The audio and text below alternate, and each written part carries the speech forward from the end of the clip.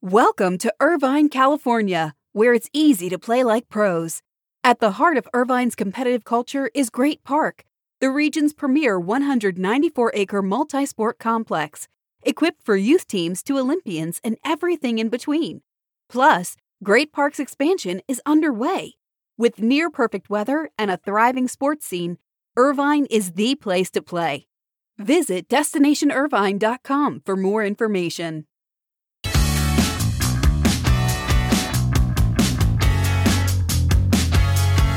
Good morning. This is your morning buzzcast for Monday, February 22nd. I'm Abe Madkour, a relaunched sportsbusinessjournal.com, entire new website. Please be patient with us as we work through the issues and any kinks that come up with any new website launch. But of course, if you have questions, thoughts, or comments, you can email me directly. Love to hear your thoughts on our new website. We do believe it's going to provide a much richer, more integrated experience. Again, love your feedback, but do ask for your patience. Let's get right to the news. It was a busy weekend. We'll start with the NHL. They did their 2 outdoor games. Last night, the Bruins beat the Flyers 7-3. It was on the 18th hole, the Edgewood Tahoe Resort. This was a game on Sunday that was moved from NBC to NBC Sports Network. They shifted the game back about 5 hours to avoid another sunny day. That, of course, led to a long delay on Saturday's game. Yesterday's puck drop was also delayed by about 30 minutes, but eventually the game worked out well. While there was some buzz that it was difficult to track the puck on TV during the first period,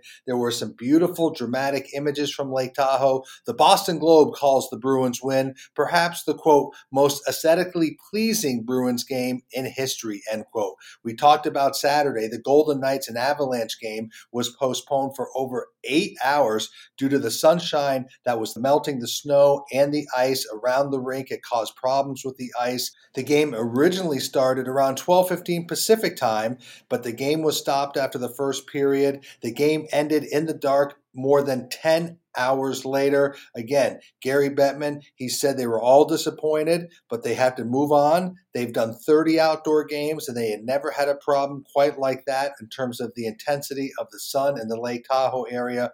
But all in all, it seemed that players still enjoyed the experience. The visuals when the game was on were beautiful. You can't fault the NHL for trying and experimenting. They're getting criticized a little bit for not anticipating the issue with the sun. But hey, they conducted 2 games in Lake Tahoe, and they, I'm sure, will look at this as a learning experience. Let's shift to the NFL because CNBC with a pretty interesting report late Friday that Disney is pushing back on the high price tag for its NFL media rights renewal for Monday Night Football.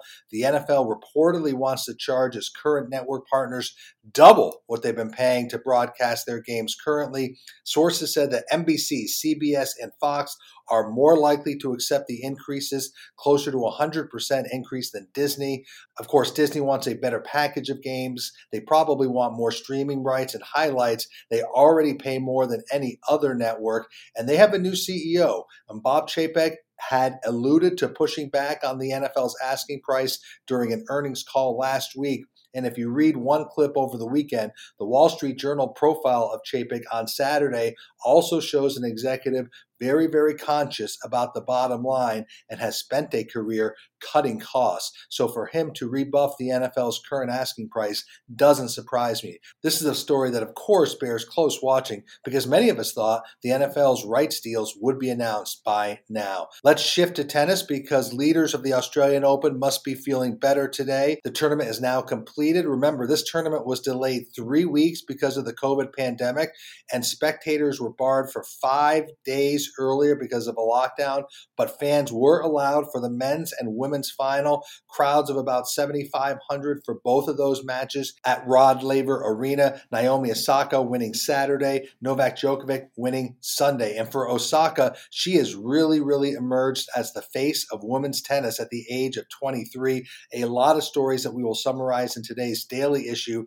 showing that she has been very active in social justice, in fashion, in entertainment, And of course, she continues to win. She's really used her voice lately. She seems very comfortable in using her voice. And Naomi Osaka at 23, easily the face of women's tennis. Let's shift to baseball. Two stories of interest. Dr. Anthony Fauci told Buster Olney that he thinks it's a pretty good chance for fans returning to MLB games this season if the rate of COVID infections continues to drop. Fauci thinks that baseball could have a full season with fans in the stands. He's not sure the percent capacity of fans in the stands, but he believes that this baseball season looks very promising to complete the season and with fans. Meanwhile, in Seattle, President and CEO Kevin Mather is under fire today after a newly leaked video of his comments in front of the Rotary Club showed that he offered details and opinions and information about the team's organizational thought process that many in the front office probably aren't very pleased that he shared with the Rotary Club. The video appeared on social media over the weekend, but has since been removed. Mather apologized late Sunday for his comments. The video was 46 minutes long and touched on the team's payroll. It talked about how the team was really watching the financial bottom line. It talked about how the team would likely keep their top prospects in the minor leagues as a way to manipulate their major league service time and keep them under club control longer. So all things that a front office does not want said publicly. Mather has been with the Mariners since 1996, of course. He was promoted to CEO and team president in 2017. I anticipate this story to be in the news cycle for a couple of days, and I bet we'll see a more concerted apology from Mather today and a formal statement from the Mariners. We've talked about the NCAA tournament in Indianapolis and the women's tournament in San Antonio, but both of those events will have limited fan capacity. The men's tournament will be played before crowds of up to 25% capacity in Indianapolis, and that's, of course, from the Hinkle Fieldhouse to the Lucas Oil Stadium. So more details on the actual number of fans in all these different types of venues will be made available shortly, but there will be limited capacity at the venues that are hosting the men's game.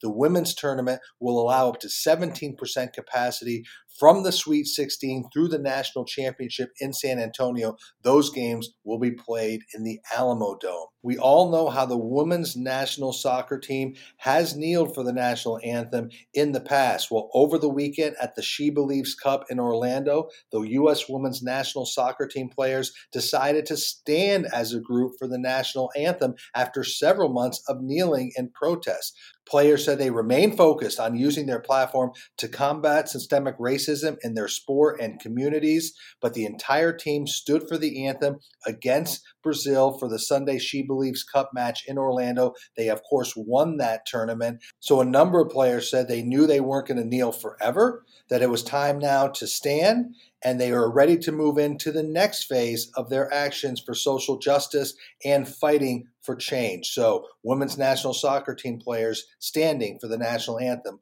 over the weekend at the She Believes Cup. So that is your morning buzzcast for Monday, February 22nd, a busy Monday. Again, we hope you enjoy the new experience around sportsbusinessjournal.com. We do ask for your patience as we continue to work through some minor issues, but we would love your feedback on the new site. Again, I'm Abe Madkour. Hope everybody has a great start to their week. Stay healthy, stay safe, be good to each other. I'll speak to you tomorrow.